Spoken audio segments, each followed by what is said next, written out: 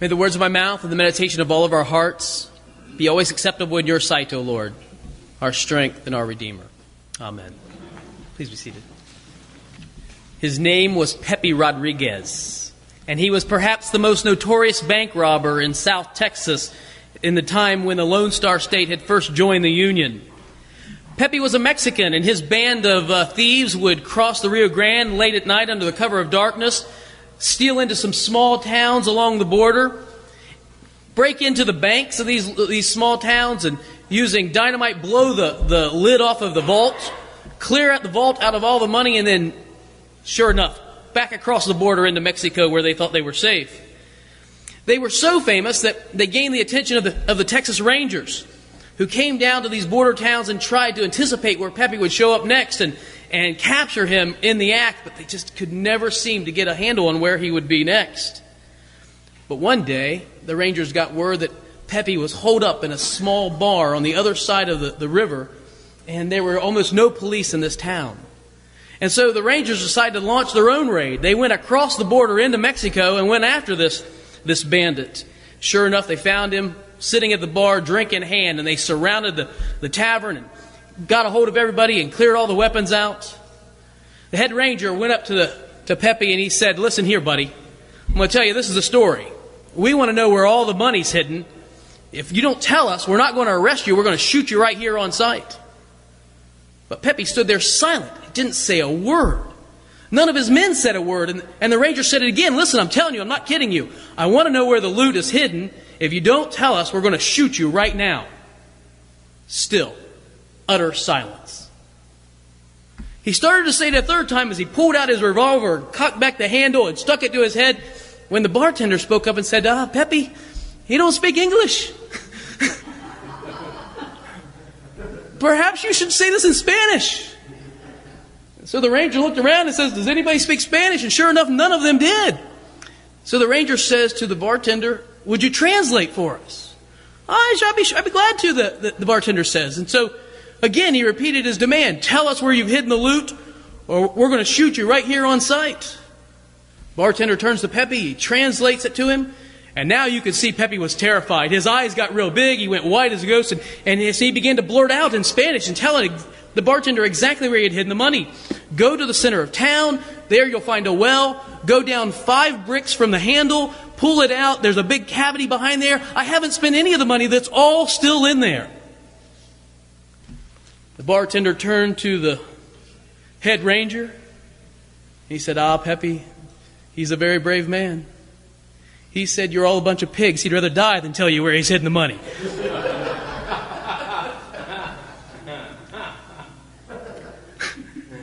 Be careful who you trust, right?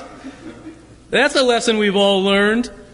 We live in a dog-eat-dog world. We live in a world where promises are made but not often kept, where a person's word really isn't as valuable as what it perhaps used to be. I remember this country music song. I don't listen to country music very often at all.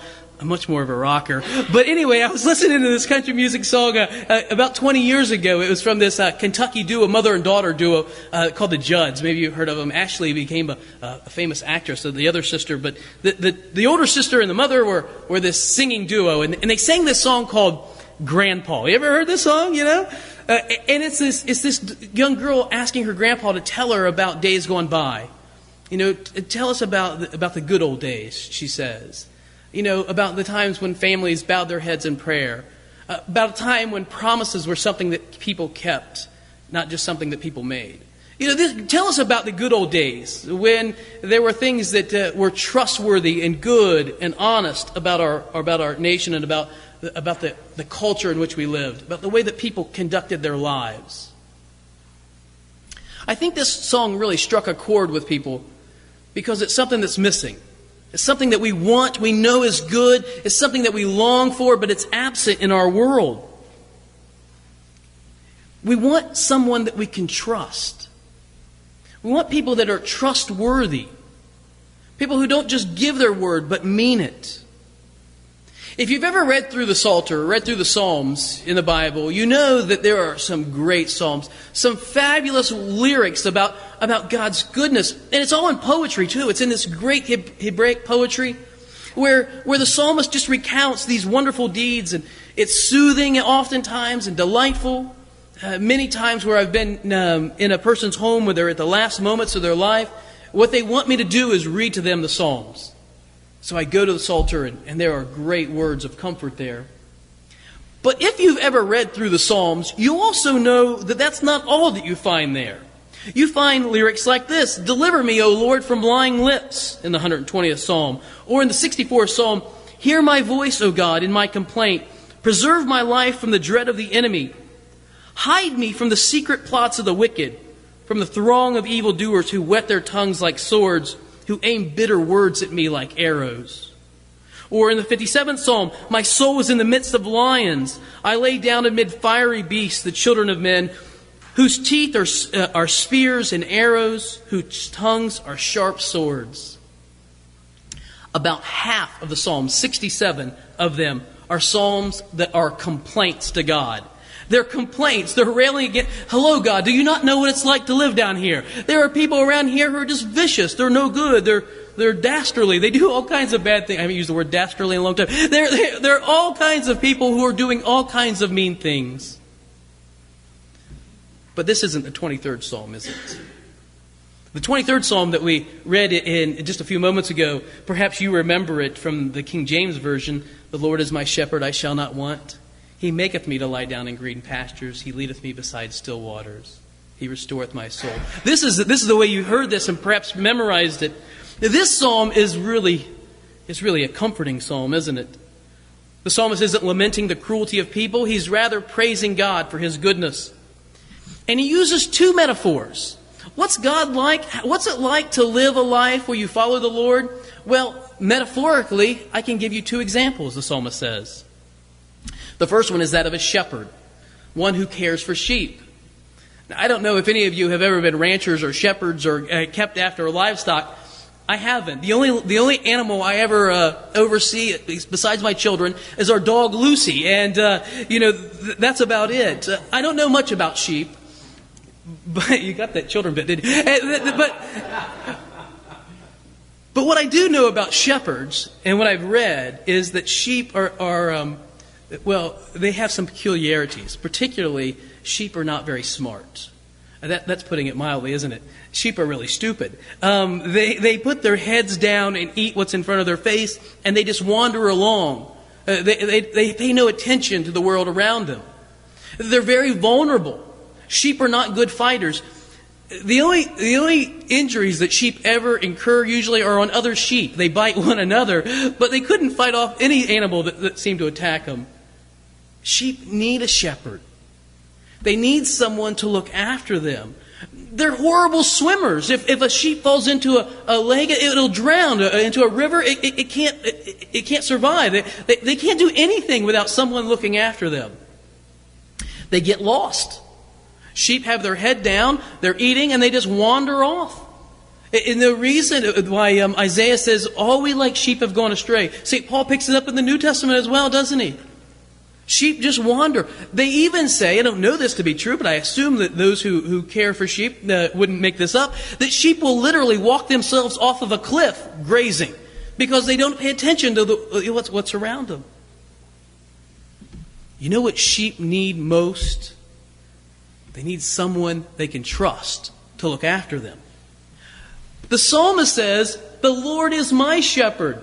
He's comparing the Lord to a shepherd, and he's also comparing himself to a sheep, right? That sometimes he doesn't always think ahead. He wanders around, doesn't always do what's best for him. He's vulnerable. And God provides what he needs. Water, green pastures. But it's more than just the basic necessities of life, isn't it? God is not just one who is a provider. God is good. He leads me beside green pastures. He leads me beside still waters. Because if a sheep was to get near a rushing torrent, they would fall in and drown. And yet, there are times when following the Lord, the shepherd, or the psalmist says, can be foolhardy. Sometimes when you follow the shepherd, he leads you in a place where you didn't think you'd want to go. He calls it the valley of the shadow of death. Sometimes following the shepherd means you go through these dark valleys where there are wolves sitting up on the perches, where there are shadows that seem to overcome, there are harsh winds, and you think to yourself, maybe even the sheep say to the shepherd in a sheep voice, "Is this such a good way to go? Perhaps another direction would have been better. I don't think this is the right way." Until they come through it, and on the other side, they realize that the shepherd led them through the valley, not into the valley. The Lord is my shepherd, the psalmist says, means that you can trust Him. He's trustworthy. He looks after our lives, protects it from all the vulnerabilities that we face. He leads me in the right paths. Now here's a place where the old KJV perhaps is a little bit, lacks a clarity in the translation. Let's say it that way. He leads me in paths of righteousness. I like the translation that we use today. He leads me in in the right paths of life. He leads me in the right paths of life, and not just in moral and ethical goodness. Yes, surely that, but He also leads me in the best way to go. God is trustworthy, the psalmist says, and you can follow Him. But then he switches metaphors. You know you're not supposed to do that, right? Perhaps nobody ever told the psalmist. Because he switches and he goes to a different metaphor. The second one is the metaphor of a gracious host. In the ancient Near East, people often lived nomadic lives. They would just travel around and go from place to place. And it was important that you stayed with your family. You stayed with your tribe. Because when your tribe moved along, if you got left behind, if you were out wandering about the countryside and came back to the place where the camp was and nobody was there, you were in serious trouble. Your life could fall into the hands of thieves and robbers, but also you could be wandering through a desert where there's no food or water, and you could die. This is the image that the psalmist switches to in the second half of the psalm. He prepares a table before me in the presence of my enemies. He welcomes me in the presence of danger. This is imagine yourself, you're out in the desert. Can you imagine yourself in the desert? Okay, you're out in the desert and you're wandering along and you're dying of thirst, you're parched, you're longing for some sort of relief. And all of a sudden you come along this little community of tents. They're not the community of tents that you left, that you were looking for. It's another tribe. And you're not sure how they're going to welcome you. And so you approach because you're desperate. And you walk up and the tribal chief comes out. And he brings you water. And he takes you to a place where you can clean up and put into clean clothes.